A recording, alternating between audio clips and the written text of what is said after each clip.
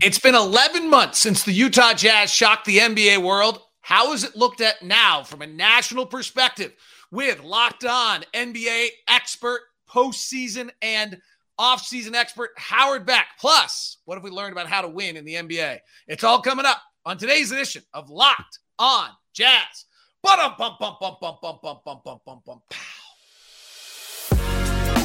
You are Locked On Jazz, your daily podcast on the Utah Jazz. Part of the Locked On Podcast Network, your team every day. I'm David Locke, radio voice of the Utah Jazz, Jazz NBA insider. And in just a moment, Howard Beck will join us to talk about 11 months later when the Jazz shocked the NBA world in back-to-back deals. How is it viewed now? Plus, what has Miami and Denver taught us about how to win in the NBA? And it's a new world NBA. Plus, 5 years from now, what will the power rankings of the West look like? That's all coming up on today's edition of Locked On Jazz, your daily podcast on the Utah Jazz, giving you insight, expertise, geeky numbers, and hopefully making it way better to be a Jazz fan each and every day. We are free and available on all podcasting apps and on YouTube. Get the comment section going. You guys are always so great at having that conversation during our show. Please get involved over there as well. Subscribe on YouTube or on whatever podcasting app you get the show each and every day. Thanks so much for making us the first listen, and a special shout out to all the everydayers who are there with us each and every day. We welcome in good friend Howard Beck to the program. We have an NBA Finals. We've been wowed by the playoffs, and we'll get into all of that in a second. But let me start with the Utah Jazz. 11 months later, Howard, how do you view the Donovan Mitchell and Rudy Gobert trades? And in any way, do you view them differently than you did when they happened? David, I honestly don't view them any differently because I was one who thought this had to happen. The wrecking ball was inevitable. It needed to happen sooner than later, in my view. That team had maxed out its potential. The only question was how big of a wrecking ball, how many bodies were going to be sent out, and what you would get back. So I think if there's anything I feel differently about or, view through a slightly different lens, it's that we could not have known Lauri Markkanen was going to be that good. He was all on my All-NBA third team on my ballot. Could not have known Walker Kessler was going to be that impactful. And then along the way, because they had made those moves and sending out Mitchell and Gobert, it then set up the midseason stuff involving Conley and everybody else, and the multi-dimensional trades that ended up getting them also a first-round pick from the Lakers. So on every count, it's as good or better than I would have viewed it in real time last summer. But I was one who always thought this was the necessary move. I thought the returns at the time were very good. I don't think anybody disagreed. But they've aged. It's aged well. The two trades have aged well in large part because of, a lot of things. But Lauri Markkanen and Walker Kessler specifically, I think, have made those deals look even better now than they did at the time, because we could not have seen the season that either of them was going to have. The haul, well, actually, I don't know which haul's bigger, frankly. Walker Kessler and 4 first-round draft picks, I was going to say is bigger, but the fact that Lauri Markkanen's basically an all-star starter and 3 picks and pick swaps, I'm not sure which haul is bigger. The haul for Rudy Gobert is the one I think will be talked about the most, because Rudy has always been such a lightning rod of conversation. I have always been a very, very pro-Rudy. The amount he impacts the game, how much he just kind of on a night in and night out basis leads you to victories. His impact in Minnesota was far less than his impact in Utah was. Do you think that was changing rosters, or do you think that the game has changed on him and that Danny Ainge and Justin Zanuck made this move like before the game changed, where his value was at the peak, and maybe that's the retrospective that makes that deal actually look so good, is that the game maybe have changed on Rudy a little bit? I don't know about that part of it. I will say, by the way, though, that the Timberwolves' general failure this season, and I think it's fair to call it that, and the Cavaliers getting smoked in the first round by the Knicks also kind of enhanced the Jazz's, their piece of this, right? Like the haul is what matters, not what the other teams did, but it kind of enhances the Jazz's overall image in the wake of those trades, when the two teams that got these 2 stars didn't really do anything of substance with them. Now, the Cavaliers are young and are going to get better, and I think they will have a very bright future, and Donovan Mitchell will do great things there. So no question there. But you asked about Gobert, and that was always the tougher fit. We always wondered from the moment that trade happened, everybody around the league was skeptical that Gobert and Karl-Anthony Towns would fit, that and then Towns was out half the season. Look, I'm just going to say this. I don't think we have a fair view or a complete view yet of what Gobert might become or might mean for the Timberwolves. And I think in fairness, assuming that they don't trade Karl-Anthony Towns over the summer, which I don't think it's necessarily likely, but I'm not ruling it out, we'll get next season to see whether that pairing actually works. I don't think that anything that's going on in the league in terms of the evolution of the game, the style of the game, and where a player like Gobert fits into that was already happening. So I don't know that anything that's happened this past season suddenly made Gobert obsolete or less impactful. I think it's all just contextual. There was a very clear structure in Utah where Donovan Mitchell was the offensive engine, Rudy Gobert was the defensive backbone, and everybody else in between was doing something to enhance one or the other or both. And in Minnesota, Anthony Edwards is still kind of coming into his own. Towns is a difficult fit next to Gobert. They've got some young pieces who are starting to emerge. It was a choppy season. I don't know what Gobert's ultimate impact there is yet. I do think that of all of these teams involved, specifically just those three, Utah, Cleveland, Minnesota, Utah has to be very happy with where they are given those trades. Cleveland's probably still very happy with what they did. They're probably like, okay, yeah, we don't think Markkanen would have been that guy for us, perhaps. We're sure he blew up, but we did just fine in this deal. And we've got years to go on this. Minnesota's the one team out of these that is going to be sitting here with potentially the buyer's remorse. And 3 more first-round draft picks to give up along the way. So that's the real buyers. Let's go to Lauri Markkanen for a second. That most improved player of the NBA for a reason. Is there another step?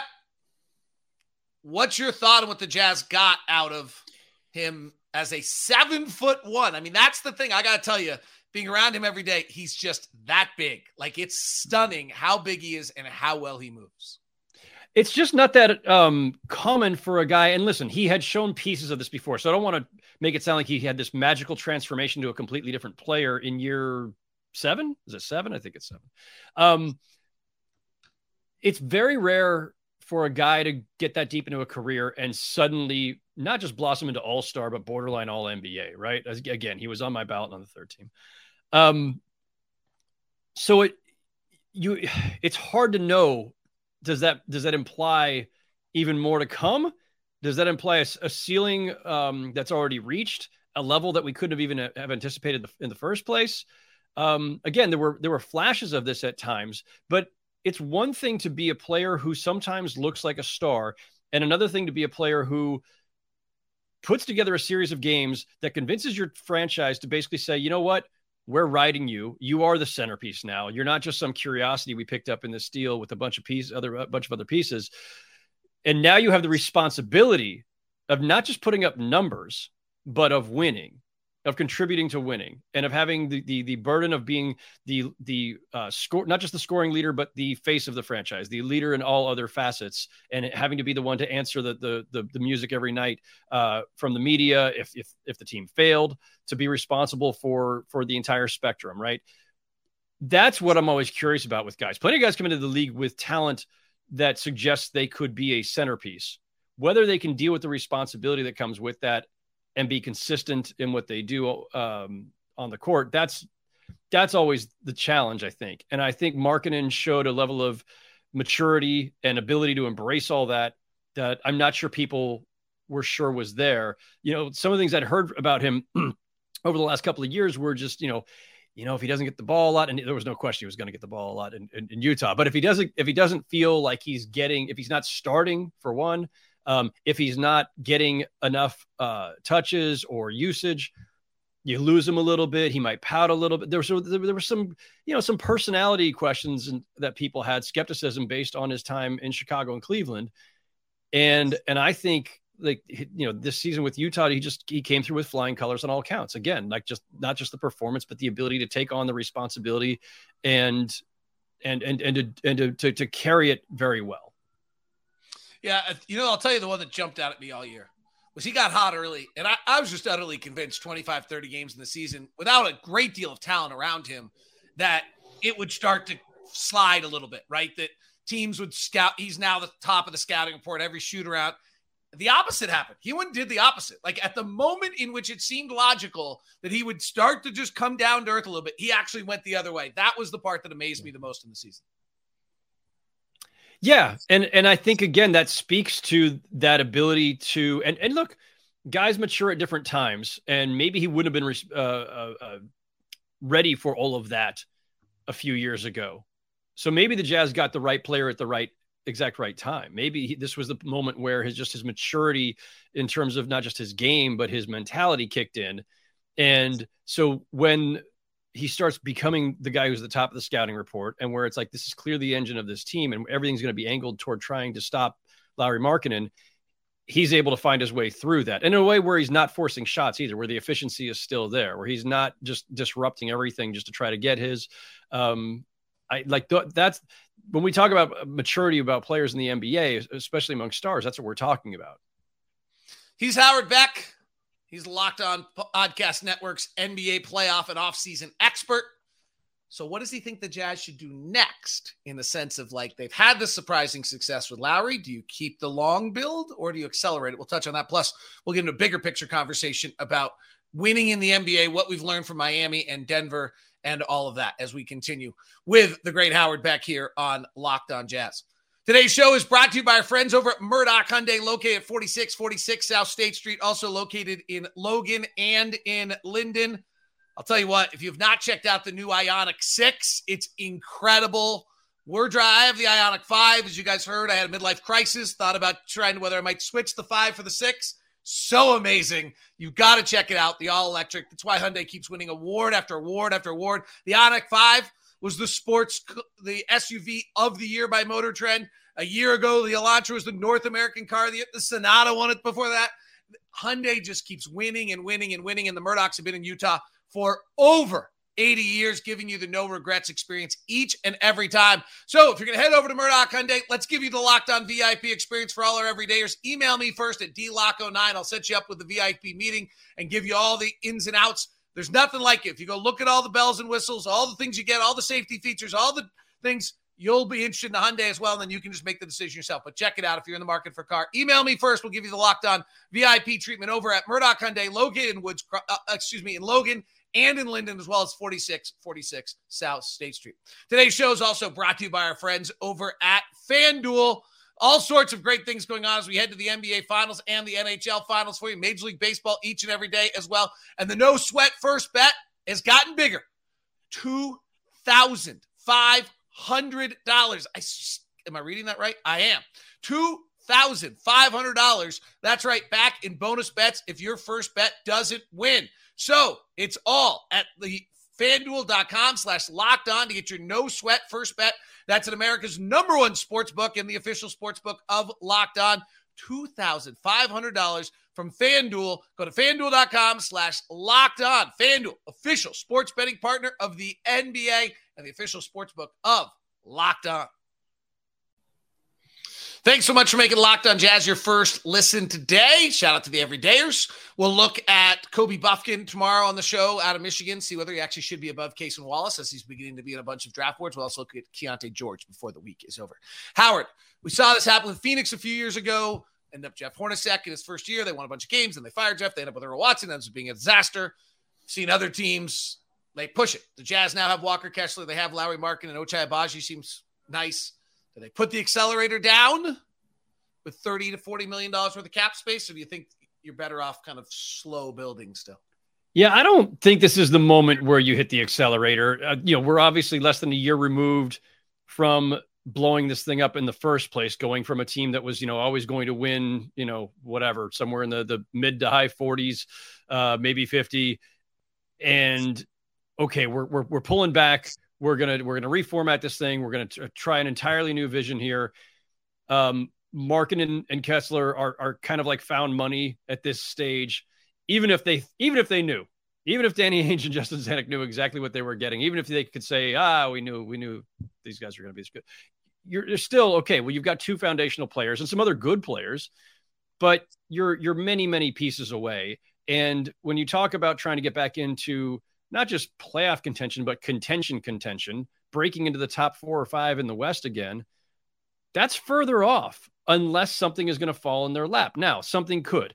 Danny Ainge is now armed with all the assets in the world, mostly in the form of picks, to be in the bidding for the next discontented superstar. I don't know who that's going to be, David. None of us do. We could speculate about Towns. It's probably not the move. I don't know that Utah and Minnesota are making. Who knows? They did the Conley deal too, but probably not him. Trae Young, probably too soon. Joel Embiid, let's not get crazy yet. Are the Hawks going to try something crazy? Are they going to move off of like John Collins? He probably wouldn't be the right fit. Are they going to move off of DeJounte Murray? Well, maybe he could be the right fit. I don't know. Like, I'm thinking of like off the top of my head, who are the teams with discontent surrounding them right now and who have stars or second tier stars that they might want to move off of? We don't know. We really don't know at this stage. And I just think that when you've already bought yourself a lot of goodwill by having a far beyond expected season in terms of just the win total. You bought yourself time when you blew it up in the first place because you're signaling to your fans, we're starting anew here. There's no urgency. But they do have all the tools to make a quick recovery. And the fact that they had a better than expected, by I would say most of our expectations, season means you've got that much more latitude, I think. Cap room, I don't know what cap room is anymore in the NBA. Cap room is not what it once was. You can make trades where you're absorbing salary and taking on stuff to get more picks. You can do lopsided trades. You can do all kinds of stuff with the cap room, but using cap room as a means to just simply sign big time free agents doesn't happen that often anymore. And besides that, Salt Lake City was not exactly a destination for most NBA stars in the first place. Right. And very few teams, even in bigger markets, glamour markets, have really succeeded as, using cap room to sign marquee players. So it's great. It gives you flexibility, gives you many different paths you can choose, but I don't know that cap room is the path forward for them necessarily. So my suspicion is that they're going to play this methodically and opportunistically. They'll wait to see what's available and be ready to pounce when it is, because they have all the assets in the world to do it. In the meantime, I think you just keep building, again, methodically, whether that's through using the picks that you have, whether it's through just some smart signings here and there. I don't think we're going to see something. I don't think we're going to see fireworks from the Jazz front office this summer. Maybe, but I don't suspect that'll be the case. By the way, on top of that, not to get too far ahead of ourselves here, but I don't know that there's a big opening in the West right now anyway. So the Nuggets are in the finals right now, and they're not going anywhere. They're going to be somewhere in the mix for the next several years. The Lakers were a much better team to finish the season than they were to start the season, and now they're going to probably bring all those pieces back. So the Lakers will be, I think, back in the mix among the top 4 or 5 in the West. The Clippers, I know we always say given health, and I know they never have health, but if Kawhi Leonard and Paul George are healthy, the Clippers have a really good roster. They're going to be right back in the mix. The Warriors, I think, are going to be right back in the mix. The Kings had a breakthrough season, and I don't think are going anywhere. I don't know that there's much more. I don't know how much further forward they can go with this group. But the Kings are solid and young, and they're going to stay together. The Grizzlies have some weird stuff going on with Ja Morant, but the Grizzlies are really talented. So, it's crowded. It's crowded at the top of the West. The Suns are going to rebuild their roster around Durant and Booker now. And while they may not have a long run with that group because of Durant's age and injury history and everything else, the Suns are going to have to be reckoned with too. So there's 4 or 5 teams right there that I think are going to clog up the top of the West. And it's not like, the Jazz are one move away from getting right back in the thick of things. On top of that, the Thunder are ready for a breakthrough for sure. The Trailblazers look like they're going to keep Dame and keep trying to do something around him. The Pelicans, again, the ultimate, if they're healthy, right? The Pelicans are going to be around. So there's just a lot going on there. If I'm looking at that, by the way, the San Antonio Spurs are going to get Victor Wembanyama. if I'm the Jazz, I'm not looking at, I got to press the pedal down now. I'm looking at, you know what? It's going to be still pretty crowded at the top of the West, but a bunch of the teams that I just named have older stars, and those teams are going to start to fade in the next couple of years. And so I'm looking for the next wave after that. All right, we'll talk about the next wave after that in just a second. What have we learned from Denver and Miami about winning in the NBA? What have we learned? I would start with what I would be cautioning people not to say you've learned. So let's just say this. I don't think that any year, especially this year, the teams that are in the finals are not some kind of template. It's not definitive. Like, for instance, it's foolish to think that because the Heat made a run from the 8th seed that everybody can do this. The Heat are like the most unusual 8th seed in the world. They were in the finals a few years ago. They underachieved the whole regular season. They got healthy at the right time. Also, they're just, Jimmy Butler and those guys are just a bunch of badasses, right? Like, the Dallas Mavericks were not going to do this if they had snuck into the play-in, right? The Heat could do this. So don't put any stock in the idea that this is some new thing where we have so much parity that a 7th or 8th seed is going to do this as a regular. Like, this is the first time this has happened since 1999 that an 8th seed's in the finals. So I wouldn't take too much from that. So the Heat are a massive outlier. Jokic is also a massive outlier. I want to make one add on this. That was 99's the lockout year. This is the only time it's ever happened in a non-lockout year. Yeah. Although it was a 50-game lockout year. Like, it was really not an NBA season at all. Right. It was a weird season. And while we're on that subject, the Heat aren't actually an 8th seed. They had the 7th best record in the East, and then they lost their way down to the 8th seed. So even that part has asterisks of some sort on it. Jokic is an outlier. Jokic, who was drafted 41st over. We can't say like, oh, you know what? You could just find a superstar in the second. No, draft order still matters by and large. Now, these are two teams built around guys who were not top 5 picks. Granted, there are some top 5 picks in the finals. Aaron Gordon, Jeff Green, 1,000 years ago. But by and large, these are teams whose leading characters, whose leading stars were later in the first round or second round. All these undrafted guys on the Heat. None of this is a template. Like, this has happened, and it's shown. This is proof of concept. You can do it another way. Great. You can do it without a number 1 pick or a top 3 or a top 5 pick. Great. Phenomenal. Don't think that this was easy or that this is normal or easily replicatable. These teams are, generally speaking, outliers. Somebody had posted earlier today on Twitter about the fact that this is the first finals, probably also since maybe 99, or it's been like 20 something years. Oh, no, I think it was actually all the way back to 90 since there was a finals with no first team all NBA guys, because Jokic, of course, was second because of position behind Embiid. So this is highly unusual, and I don't think people should take those lessons from it. Now, what we can draw from this, continuity matters. The Nuggets have 5 years with their core of their core, with Jokic, Jamal Murray, and Michael Porter Jr. They only have 3 years where all 3 of those guys played because of injuries. They've had 2+ years with Jeff Green and Aaron Gordon, but they've had continuity. The Heat have had 4 solid years with Jimmy and Bam and Tyler Hero and Duncan Robinson. And Spoelstra and Michael Malone are 2 of the 4 longest tenured coaches in the league, up there with Pop, of course, at the top, and Steve Kerr mixed in there. So continuity, patience, drafting well, and player development, clearly important. Again, neither of these teams is led by a top 5 pick. And again, I'm not counting Oladipo, not counting Kevin Love. Like, I know there are some top 5 picks lingering, but like, these are guys who are not in primary roles. Some luck as usual. And they took really different paths, right? Like, the Nuggets don't profile as the normal finals team because usually you're a top 10 defensive team. They were 15th in the regular season. They were 5th overall in offense. And so, and they've, but again, even in the postseason, I looked it up, like, they're even middle of the pack among the postseason teams. Miami was a top 10 team in defense and really bad offensively in the regular season, 25th. So again, outliers in one respect or another, not the kind of thing you see like, oh, we'll just do it the way they did it. Like, there's some happenstance involved. The Heat getting hot at the right time. The Heat got hot. That's a terrible phrase. The Heat, getting healthy and in a rhythm at the right time, let's say.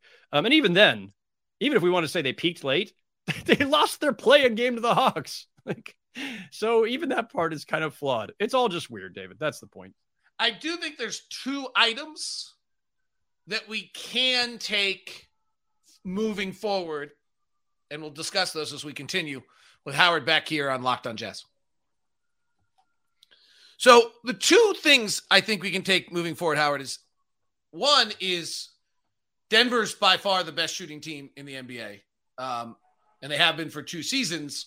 And then Miami a year ago was the 5th best shooting team in the league, and they just had a terrible shooting year this year.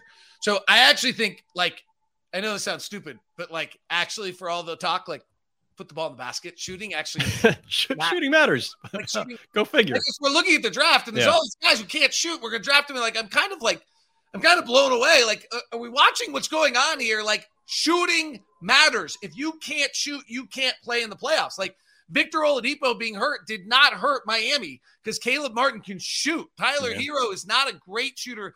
I don't think him being out, like, but Victor, I do actually think, like, I think it helped him. So I think that's one. The other one I would say, and I'm just, I might be kind of, at some point I probably need to be more flexible in this. I've always just been a huge believer, like 20 games into the season, just let me look at where everybody is. And 20 games into the season this year, the number 1 team in the NBA was the Boston Celtics. But what was noticeable about it was their differential was like a 5.4. If you go back to every other year, like Cleveland and Golden State, they were at 11.5 by that point. There was, like, Boston's differential actually, according to Clean the Glass, was a 6.9 for the season. And at the 20 game of the season, it was not that big. So I think there is a shrinking of the margin from the top. Yes. And winning is now this is a new world NBA, 5 straight finals, 5 finals, 8 franchises. Like, it's very different than we've ever had before. No question. The compression in the standings, what you're talking about, David, the lack of a massive gap in point differential, the compression in the standings, the compression in point differential, if people want to resort it that way, is highly unusual. I think historic in some regards. And I wrote a couple different times this season about just the parity, and that compression and just the chaos that it created. And obviously, look, we had a 6, 7, and 8 seed all win in the first round for the first time in NBA history, or since they went to this format back in '84. And so the thing is about that, we don't know how long that will last, right? We do have a nice run here since the last time the Cavs and Warriors met in the finals, or if you want to use the Warriors finals of their 5 in a row in 2019 as the marker, we have had a lot of turnover in who makes the finals since then. And that speaks to some of the parity. The 6, 7, and 8 seeds all advancing this season with some respect, in some respects, speaks to parity. I don't know, and nobody within the league knows how long this will last, how profound this might be.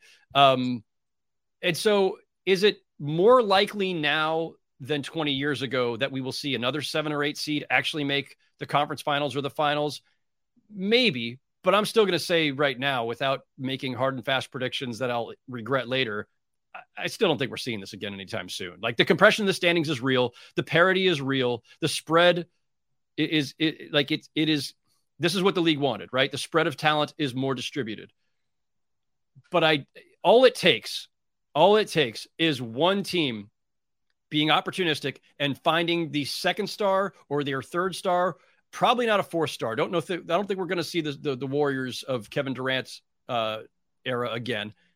But we can sit here and talk about no super teams. Super team era is over. All it takes is one team going out and doing it. And the new CBA is going to make it harder, but it's not impossible. So before we start declaring that era over, super teams are done, they're passé, it's not going to happen. This is the new era of parity and it's lasting forever. Don't get too far ahead of yourselves. I'm getting too far ahead of myself.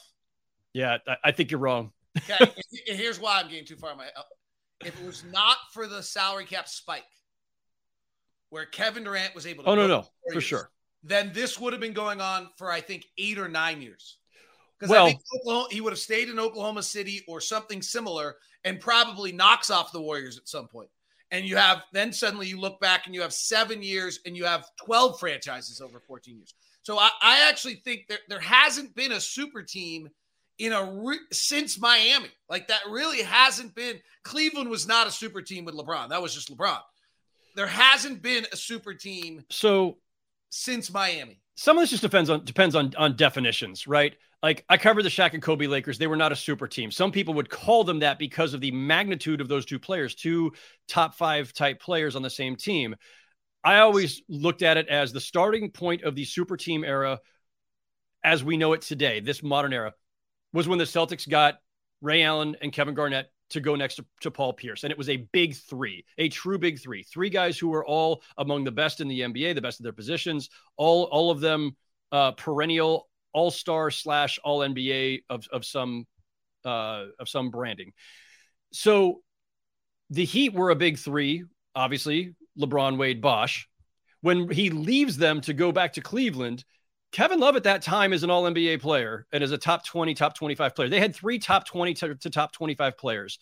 The Warriors had 3 before they got Kevin Durant because Steph and Clay were perennial all-stars and Draymond Green was perennial all-star, all-NBA defensive player of the year candidate. Worth noting, all drafted by the same team. So I think that makes but I don't think super team. I think as somebody you acquire. I don't. Like the way Miami brought the 2 guys to go with Wade. That's what I think super. Yeah, no, and I don't. And I know I differ from a lot of people on this. I don't think it's just about like the whole, built not bought thing is just crap. It's stupid. It's silly. It's juvenile, frankly.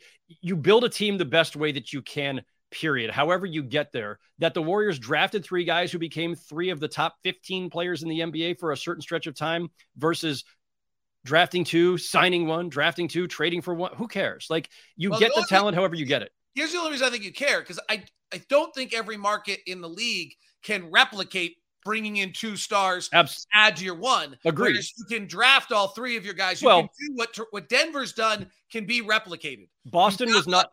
And you added Aaron Gordon. Right? Boston was not a destination until they were, David. In fact, Boston was never a destination. In fact, Kevin Garnett wasn't even sure he wanted to go there when they were trading for him. So, and then Al Horford and Gordon Hayward became their biggest free agent signings of the last however many years, right? So, it's not about how you build it. A super team to me, again, I shouldn't be judgmental about this. Everyone's got their own definitions. This is mine. My definition is you have at least 3 superstars. So that's 3, the top 15, top 20, top 25, wherever the cutoff is, but top 3 really elite players. And however you got them, you got them. So we had the Celtics, who then handed off essentially to the LeBron Heat, who then handed off to the LeBron Cavs and the Warriors. That was the super team era, was basically those teams. And then a bunch of people who tried and failed to do the same, right? The Knicks tried it with Carmelo, Amari, and Tyson Chandler, a big 3 of sorts, right? The Clippers kind of had it when DeAndre Jordan remember when DeAndre Jordan made all NBA and you had DeAndre Jordan, Blake Griffin, Chris Paul, and that was kind of a super team. So everybody either had it or was trying to get it, manufacturing it however they could. And now we're in a time where it's getting harder and harder to do that because of the way the CBA goes. We cannot, I'm sorry, David, retroactively take away the cap spike. It did happen, and Kevin Durant did go there. It counts. It all counts. They went from 3 superstars to 4. And now it's harder, and now it's going to be more rare, but it's not impossible. And listen, to your point, maybe somebody just drafts as well as the Warriors did for that span when they got Steph, Clay, Draymond, and the next super team will be the homegrown one that a lot of people think is somehow more virtuous. Or somebody, Daryl Morey, somebody will go and acquire somebody again. Also, by the way, we had a couple of recent attempts that again failed, but they did try, right? The Lakers tried to do it again, adding Russ to LeBron and Anthony Davis. The Nets in my backyard tried it, getting Harden to go with Kyrie and Kevin Durant. And listen, I don't want to go too far out of my way to make any excuses for any of the people involved in this, including the players, including the front office. But if not for the pandemic, if not for Kyrie Irving being anti-vax, if not for James Harden then getting, irritated with Kyrie and then asking out, like, who knows what that team could have done. In the very brief time that those 3 played together, they were pretty freaking good. And then injuries happened in their first playoff run. Then other stuff happens. Next thing you know, James Harden's asking out. But teams have still tried to do this within the last couple of years. So I don't think it's over. I just think it's a lot harder now than it once was. But someone, the second somebody gets a chance to create the quote unquote super team, whether by draft, trade, signing, all three, they're gonna do it. Because that's the name of the game. Get the best talent, and if you've got great talent, keep getting more of it. All right, final thing, and we'll be short with this. I just think it's fun. 2028, maybe 2029. What's the West? Is Luka number one? Is Victor number one? Is Sacramento imploded by then? Have Steve Ballmer bought another team? Has Zion Williamson got healthy and carried the Pelicans to the top? Oh, boy. All right, so I can't see in the future, but I can see into the past. I have this amazing skill to look into the past. In 2018, so 5 years ago, the top of the West in order was the Houston Rockets, the Golden State Warriors, the Portland Trailblazers, Oklahoma, Utah, New Orleans. So that was the top six in order. Houston, Golden State, Portland, Oklahoma, Utah, New Orleans. Most of that has not held. So that's how quickly things change. 5 years is a lifetime in the NBA. As I look out over the next 5, I look at some of the teams that I consider to be still really potent right now that are all going to be trending downward. The Lakers, the Clippers, the Suns, the Warriors, all 4 of those teams have, Hall of Fame talent on them right now. And because of LeBron's age and because of Kawhi and Paul George's age and miles, because of Kevin Durant, because of Steph Curry and Clay and those guys, like those 4 teams are going to be trending downward over the next 1 to 3 years, probably.